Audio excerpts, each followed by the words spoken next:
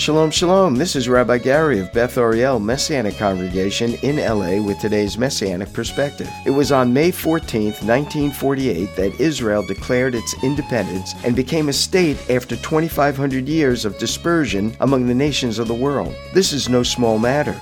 For centuries, skeptics challenged the veracity of the Bible on this point. As always, the Bible was vindicated when Israel was declared a nation and the Jewish people began to return to their homeland. Jeremiah proclaims, "I will bring my people Israel and Judah back from captivity and restore them to the land I gave their forefathers to possess." The prophet Ezekiel agrees. He writes, "For I will take you out of the nations, I will gather you from all the countries, and bring you back into your own land." Join us this Saturday to celebrate God's goodness towards His Jewish people. For more information on Beth Ariel and our ministry among the Jewish people, go to bethariel.org. That's bethariel.org. God bless and shalom.